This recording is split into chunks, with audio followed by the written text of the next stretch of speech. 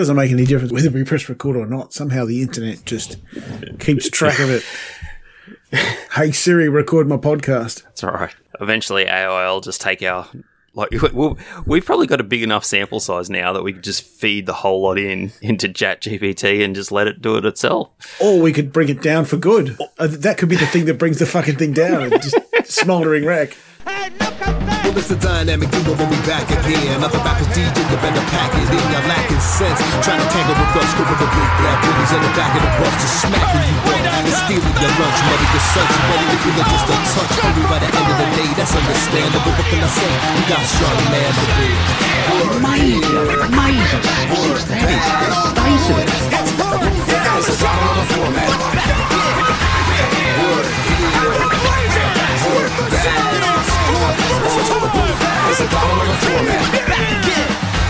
Gary has absolutely no idea what has happened to it. Still doesn't know. Basketball, where my feed is clogged up with bloody children's college basketball. Bloody hoops. Oh, it's the worst month. When will it go away? When will it go away? April. It'll go away.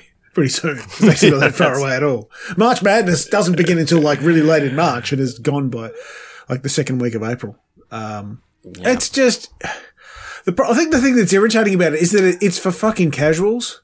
It's all these people who don't know. If I was like a college basketball fan, I would be so fucking irritated by all the casuals that lobby in. It's a bit like being a horse racing person. And have you done your bracket? And then Melbourne Cup Day comes around and you get all these fucking morons just gooning all over the place. Or like how Formula One has been ruined by all the fuckwit Americans who've jumped on since that Netflix series started. Fucking Netflix plastics. However, Formula One's probably really happy that happened. It probably doubled their audience. Oh, yeah, because they're owned by stupid fucking Americans. Yeah. This weekend they're racing in Saudi Arabia, where last year there was a missile attack from some rebels that was like just down the road from the fucking track. Did that make it into the Netflix show? Can you guess? Yeah. And yet that's not the worst thing that's happening in world sport at the moment. Why is the A-League bringing LeVar Ball over? What is going on with soccer in Australia? This reminds me of when they would like bring out one cheesy American fucking pseudo celebrity for like the Logies in like the 70s and 80s. Yeah, no, but and they'd be drunk as fuck and just humiliate them. It'd be like one of Starsky or Hutch. Like that kind of level of alleged celebrity. But LeVar Ball, it's not even the right code. At least if they brought him out for the NBL. Yeah, like that I could understand, right? Because his son actually has played in the NBL and there would be quite a few NBL fans that would know that name. But the A-League, I was just like... The Sydney Derby, which has enough shit going on anyway. There's enough stuff. The Sydney Derby is live and raucous and there's lots of feeling there. What the fuck are we doing with LeVar Ball? Yep.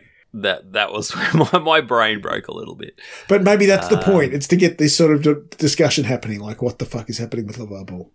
Look, the West is still fucked up.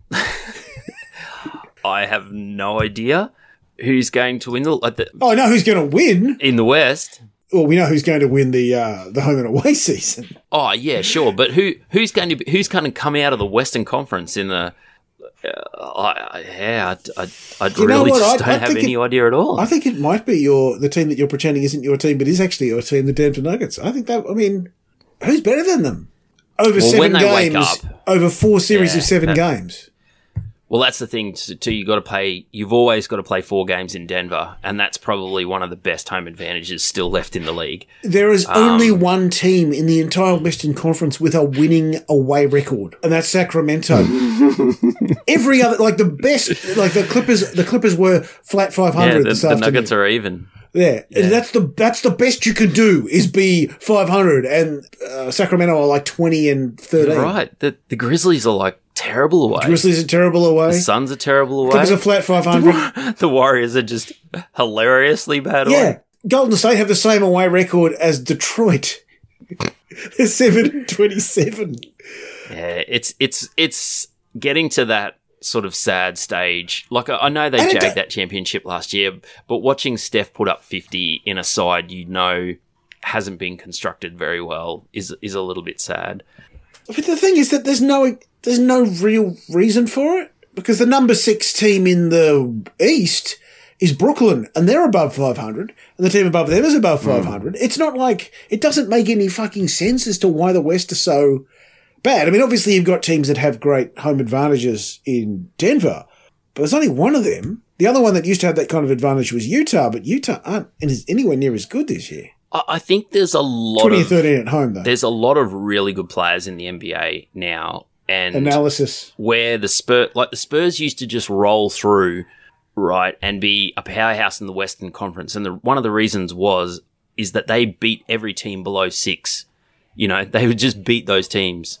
You know, if you were a crappy team, they won all those games, and then they split the games with the good teams. You know, that was their sort of the way that they operated. They wouldn't have lost to Houston the way the Lakers did. The Celtics and the Lakers did in back-to-back games. But even the Rockets have Şengün and Green, right? Those guys are good players. There's just no system around them, no competence, no system, no culture around them. But those two guys are actually good players. They're not bad. Well, San Antonio has a worse net rating than them.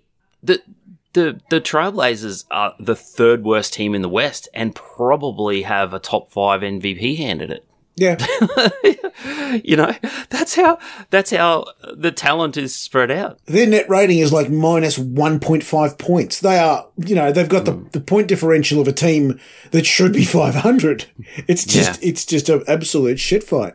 There's just a massive middle. They have not been put well together. Like they're like a worse version of the Warriors, where it's like, oh yeah, we've said that before. They're like they should have followed the Warriors blueprint, and yet they keep sticking with this idea of sticking another small non-defensive guard next to Dame, and they've wasted another year of his prime. And he's come out, you know, he got interviewed on JJ Redick's podcast this week, and he sort of expressed how kind of disillusioned he was with you know, this obsession with rings and you know how the game has changed and how much he just wasn't enjoying it anymore. So you could see he's not the sort of dude who'd be playing until he's LeBron's age. I think he'll just quietly fuck off into the sunset.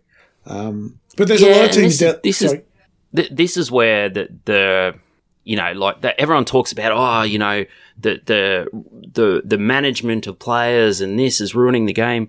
I actually think the hot take discourse media bullshit around the game, you know, your Perkins and your Skip Baylesses and your First Takes and even NBA today, how like you hear Zach Lowe talk about their production meetings and he's like, you know, can we please talk about the Bucks or Denver? No, we've got to talk about Russ and the Celtics and the Lakers and yeah, but that doesn't matter. That's just content to fuel content. That doesn't actually matter. It's just, you know, stuff. It's like complaining that the Sky News runs Australian politics. It doesn't. Nobody pays any attention. If it did, you wouldn't have the government. No. But I think that's what Dame's talking about is there's just such this focus on like what makes a player successful that you don't actually appreciate the player. The people who started all that were fucking – it wasn't any of the ESPN products. It was putting Shaq and Charles Barkley on the same panel on the longest running panel show in American sports history, and Shaq constantly berating Chuck for not having won anything. But the real culprit, and there was a really good podcast about this on the Lebitard Network with Amin Al-Hassan, Howard Bryant, and Kate Fagan. They do a weekly thing where they get together and have kind of a thinky sports analysis thing, which makes a break from all the nonsense that normally goes on their feed. Talking about this, like what's the origin of this rings culture and where's it come from?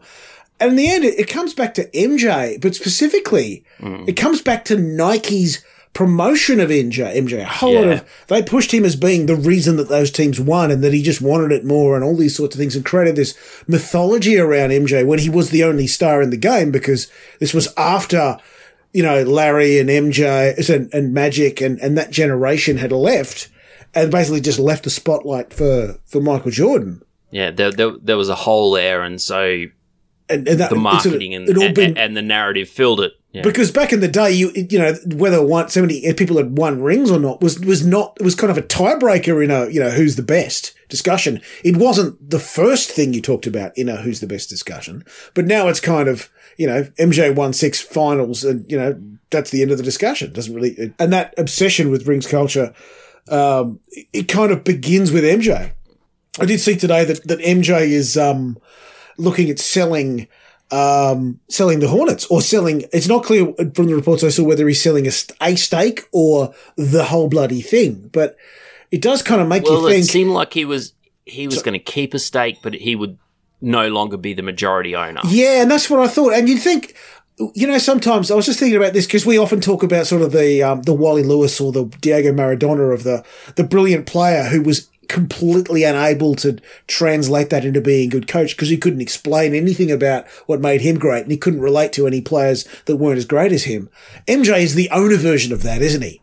He's the absolute example, the type specimen of the guy of Wally Lewis as the Gold Coast coach standing on the roof of Seagull Stadium, but just as an owner. And that is the least successful team in the history of fucking, in that period. MJ's ownership of that team will go down as a case study of one of the worst run teams, and it does not make any sense. They had every advantage. They had the greatest basketball player of all time to date.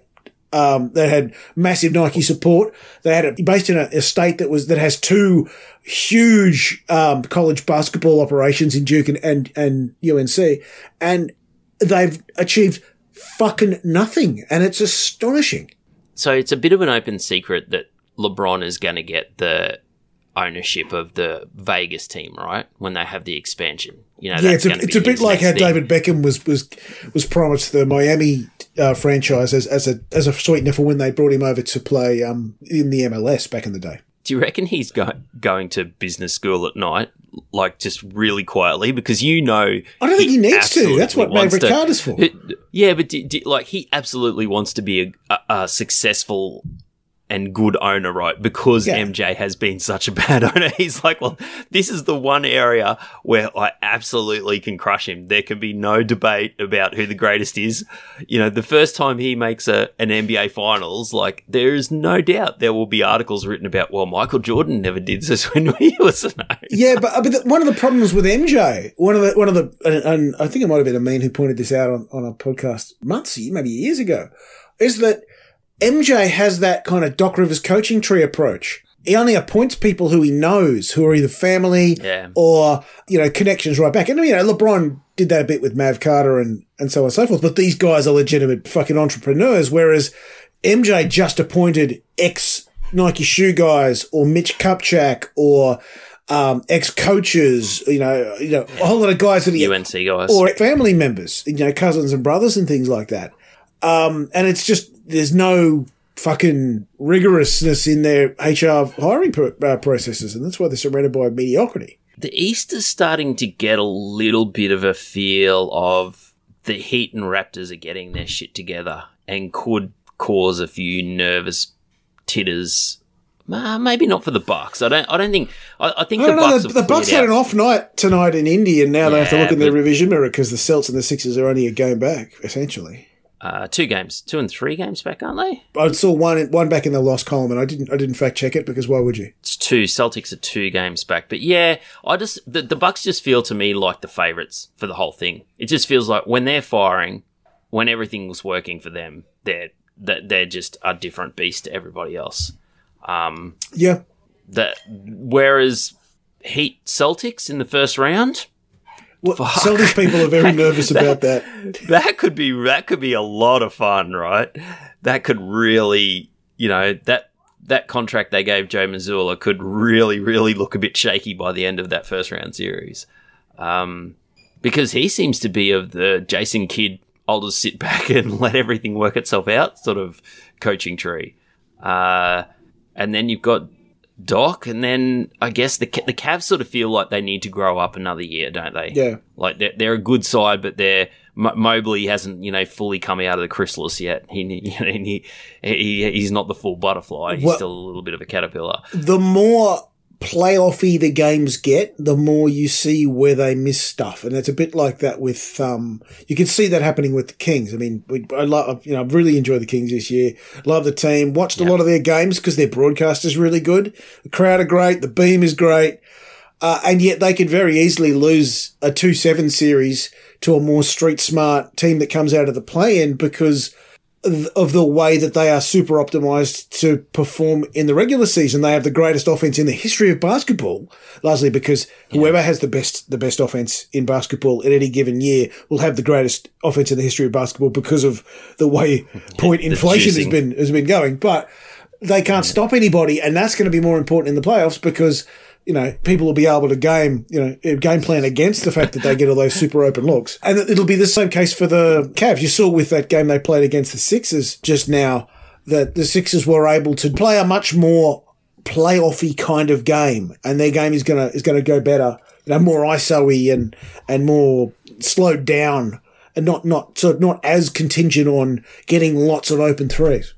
I know you're a little bit more conservative about the Thunder than I am, but damn, I am looking forward to them when they get Chet. Like, they've been so competitive in a lot of their games recently. They're making the playoffs, whether Presti likes it or not. I think that's hilarious. Yeah, that's right. They are making the play-in because the Pels keep dropping off. The Blazers are burnt out. Fucking, it's happening.gif. You cannot tell me that if they were against the Timberwolves, Mavericks, or the Lakers in a one-off game, that Shea and Giddey could not pull that game out. Like, those two guys are fucking hardcore competitors. And that's the exciting thing about Chet is he's this big, gangly, you know, stick insect looking guy.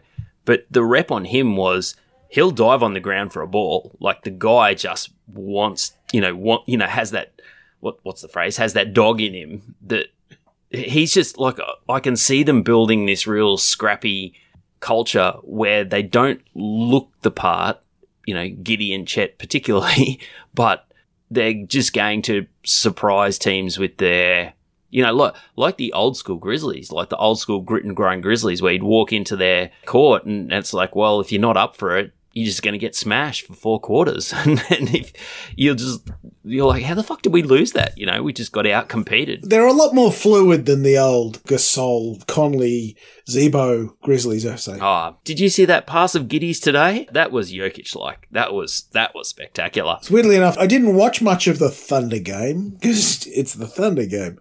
I mean, they're a better side than they're placed. I mean, they've got their net rating difference is 5th in the West, even though they're 10th. They're going to create a problem. You know, if it was right now, if it stopped to right now, Minnesota, Oklahoma in the, sorry, that's not right. It's, they've got to play the Lakers. I'd be more worried about Lakers than the Timberwolves just because I don't trust the Timberwolves. But, yeah. Yeah, well, there's still from some games to 11th is 3.5 games. About 12 games left for all those teams. Yeah, 12 games left for most of the West. Yeah. So, like, 3 games sounds like a lot in 12, but the Clippers just lost 5 in a row not that long ago. And then won 4 in a row and they're right back where they were. Yeah. Yeah. And that whatever else, you have to say the play-in has worked, right? Because at this stage of the season, the Clippers would just sort of like, well, you know, we can rest Kawhi because we can finish anywhere between 4th and 8th and it doesn't really matter. But you really do not want to finish in that 7th spot because one bad game, one poor coaching game, one poor rotation game, and you're gone. You're out.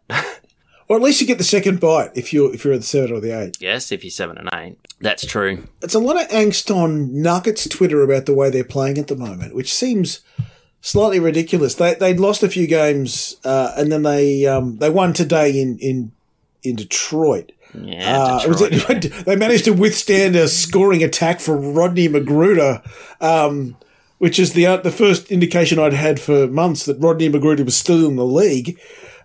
Which will be a very large disappointment to Draymond Green because I recall Dre declaring that Rodney Magruder would be out of the league.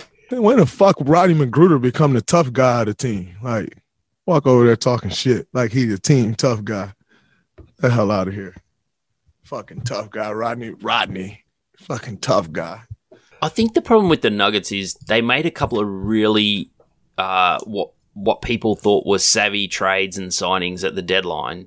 You know, Thomas Bryant and Reggie Jackson. And both of those guys have just completely shit the bed. And they have no bench.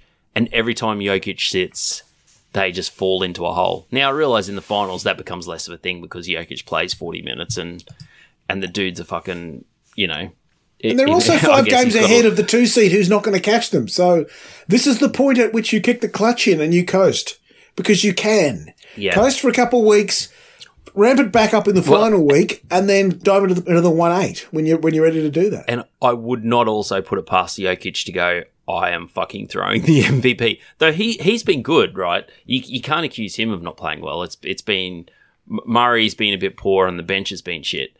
But if anything, that makes his MVP case stronger, because as we said last week, he literally has nobody on his team who has ever appeared in any kind of representative team.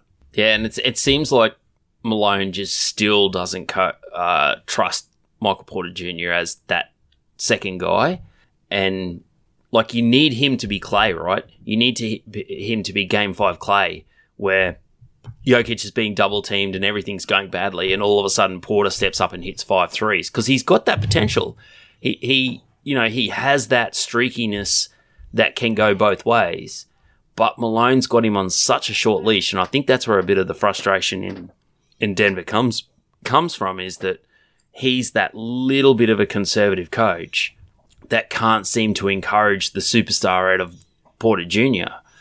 I mean, and that's what they sort of need if they want to keep going. That assumes that there is a superstar in Porter Jr. I mean, Mike Malone's not a moron. He's not going to give it. No. There might be an extremely good reason he's on a short leash. Yeah, but if that's the case, if Malone has tabbed him accurately, then they're probably not going to make it past the second round, right? Because, like you said, then the ceiling's not high enough. But I mean, Michael Porter Jr. was a late first round pick, wasn't he? Because of his medicals, because of his back, yeah. And he was the guy who was out for pretty much of his entire first year, wasn't he?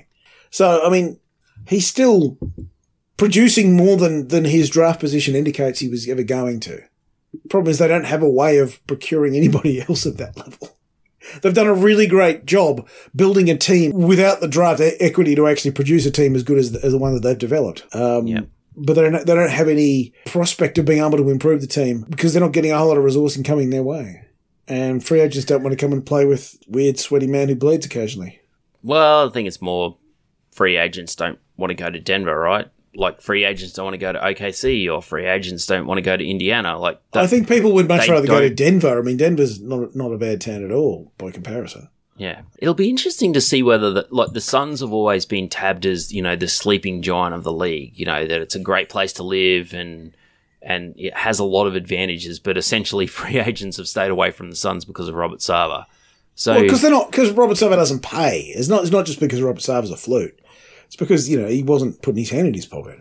Yeah. It'll be interesting to see how that goes next year. Not that they've got any cash or anything to do that, but yeah, I just want college basketball to be over and the finals to start. Really, like the play-in race is going to be fascinating, and I've sort of watched all the games this year, either through all of them. He's watched every single one.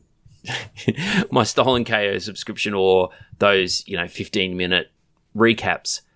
I think I'll buy the league pass for the play-ins, so I can watch that. Because with league pass you can watch the game in that sort of 48-minute possessions only. No ads. Yeah, the possessions only, and it's just it's such a. I really miss those couple of years. I paid full whack for league pass, and I watched shitloads of games because the kids were at home sick. I really do miss that. It's such a great way to watch basketball. Or watch lots of basketball. The 15-minute recaps are good. That they are really good to catch you up. But you only really get scoring shots. Like if there's a possession that ended on a massive block or a foul or something, you don't tend to see it in those condensed 10-minute games. Yeah, you do get the big blocks, but what you don't get is like the nerdy stuff where it's like Steph probing and calling out Draymond for a pick and roll and then slipping the screen and then the shot doesn't go in. So they don't show that stuff, but it's like, man, Steph's really fucking killing it, but Wiseman couldn't finish the dunk sort of thing. Like, you miss all of that sort of stuff. But if you're that much of a nerd, you should be getting league pass. Yeah, because you're buying league pass. You're an absolute fucking tragic. As I said, I somehow got grandfathered into really cheap league pass this year, and I'm perfectly happy with it, and I'm going to stick with it for as long as they fucking give it to me. I suspect it'll only last for this year, but that's all right. Like, it can last for this year. College basketball, at least we can see the end of it. And then the draft comes along. I've been a bit of chat about how, it might be a 3-player draft because of this Alabama player who people seem to like, notwithstanding the fact that the cops might end up charging him for being an accessory to murder.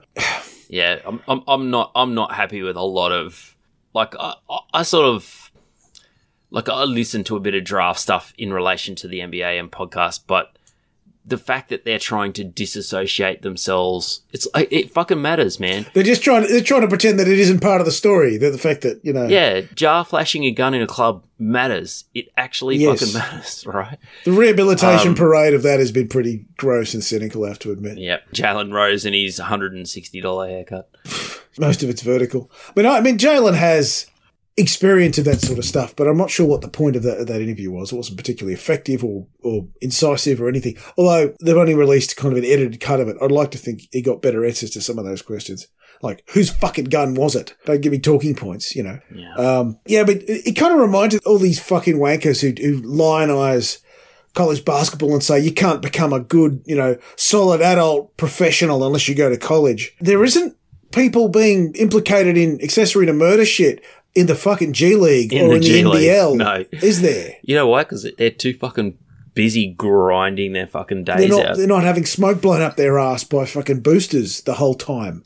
I mean, college is a fraudulent wank and it needs to be fucking shut down. But it makes too much fucking money. Yep. Also because it ruins March. Yeah, and there's a whole gambling industry about it, which I've never really thought about until this year. Well, the fact the brackets are gambled on. Essentially, it's a bit like a Melbourne Cup sweep. But the thing is that the legalisation of gambling, in a lot of states across America is going to pull the teeth out of the college basketball thing because there's so many other things for people to gamble on. They can gamble on things that the people actually like watching, not random basketball. 'Cause a lot of the basketball podcasts that have talked about it have said, look, nobody knows what's going to go on this, so nobody knows what the market is, so nobody knows whether any of these point starts make any sense. So anybody who, now that people have a bit of experience with gambling on the NBA, they're staying away from the fucking college because it's like, I don't understand a fucking thing. Yeah. How could you set a market for this? How could you know? It's too much chaos. Yeah, how could you know whether these points are worth taking or not? And if that makes college basketball weaker, fantastic.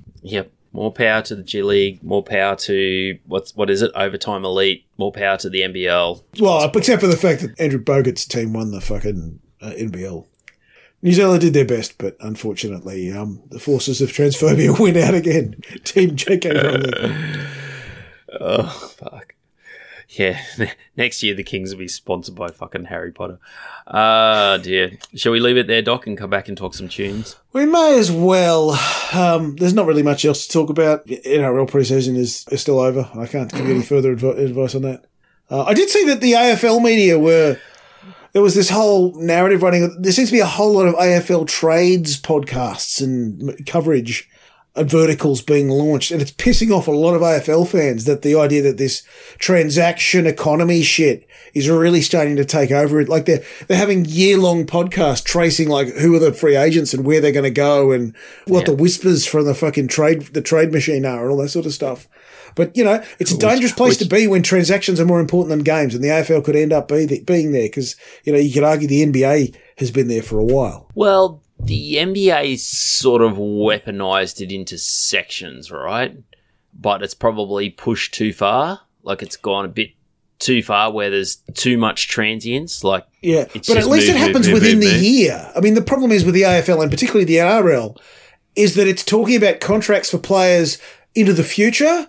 Like you're talking about what the guy's going to do next year. Like one of the things I really think the NRL gets wrong is that because the contracts are short, they're talking about what they do at the end of their next contract. So we already know that, like fucking, just to pull a name out of my ass, Herbie Farnsworth is going to be leaving the Broncos and joining Wayne Bennett's fucking Dolphins that don't have a geographical location. And you know that like years in advance. And it's like, well, how does that make life better for anybody involved? Doesn't it help the player? I mean, the player has their career lined up maybe. It doesn't help the staff of his current club, his future club. It absolutely doesn't help the fucking fans. And that's the main thing that's the problem, is that how the fans of either club's supposed to enjoy that. It's just a really weird and stupid way of running your contracting. Yeah, so every player I've ever coached, if they ever come back to me, I will always love them. Try and improve them as a player. Like I will always Love offer advice or offer feedback. But if you're a professional coach and you know in 18 months that that player's going to someone that's going to try and beat you in games, where's the incentive for you to improve that player? Or like, even more cynically, if you put it in like the NFL context, if you're, say, a running back, and running backs generally tail off with the number of carries they take. Just never sub them. You just run them into the fucking line hundreds of times in the year that you've got them. So by the time they get to their next club, they're fucked. You Tibbs them. You Tibbs them. And you could do, I mean, if the Broncos knew what they were doing, they'd be running, I'm Herbie Farnsworth, I only remember because he's got a name that always makes me laugh. But, wouldn't you run Herbie Farnsworth, his usage would be off the charts because you would be using that motherfucker mate, up. You're playing 78 minutes a week. Yeah, man.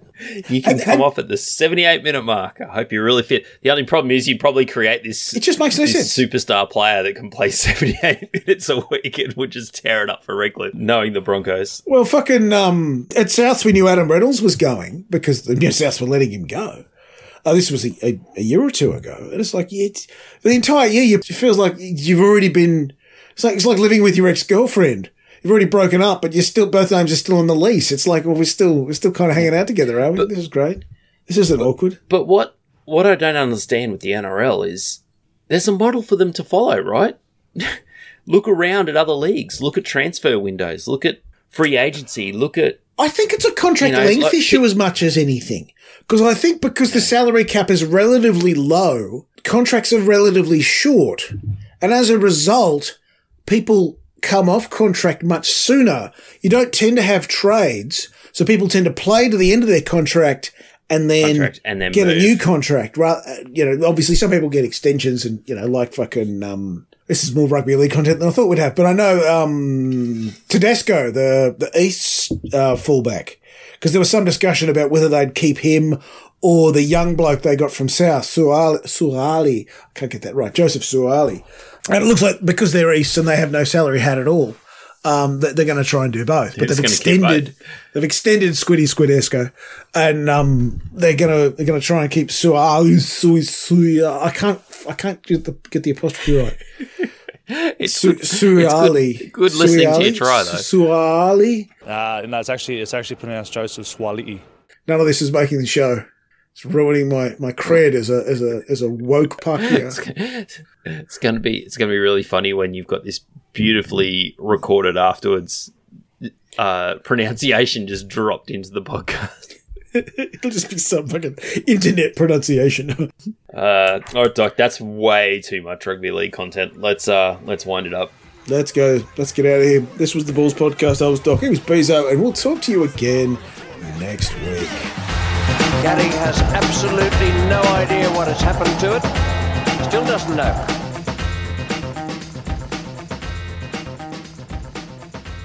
We didn't talk cricket. Probably good. No, look.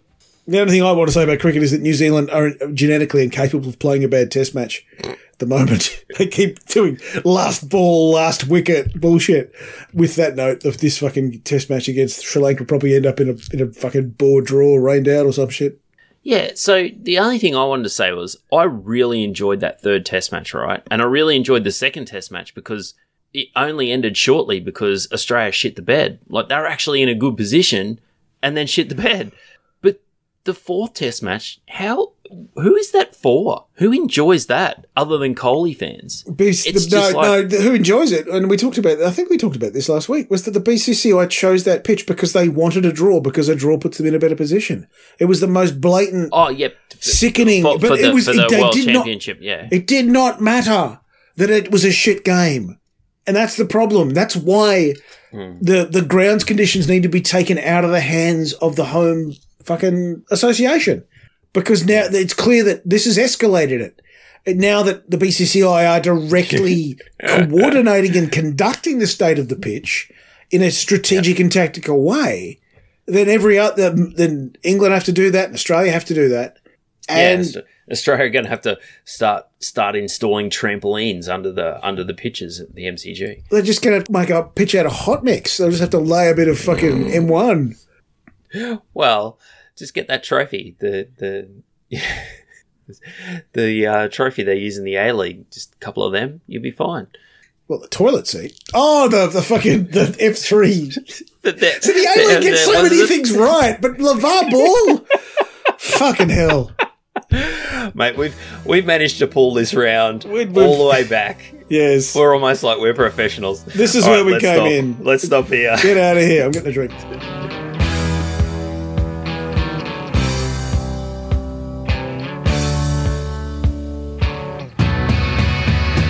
Well, I'm upper class, high society. God's gift to ballroom notoriety. And I always fill my ballroom. The event is never small. The social pages say I've got the biggest balls of all.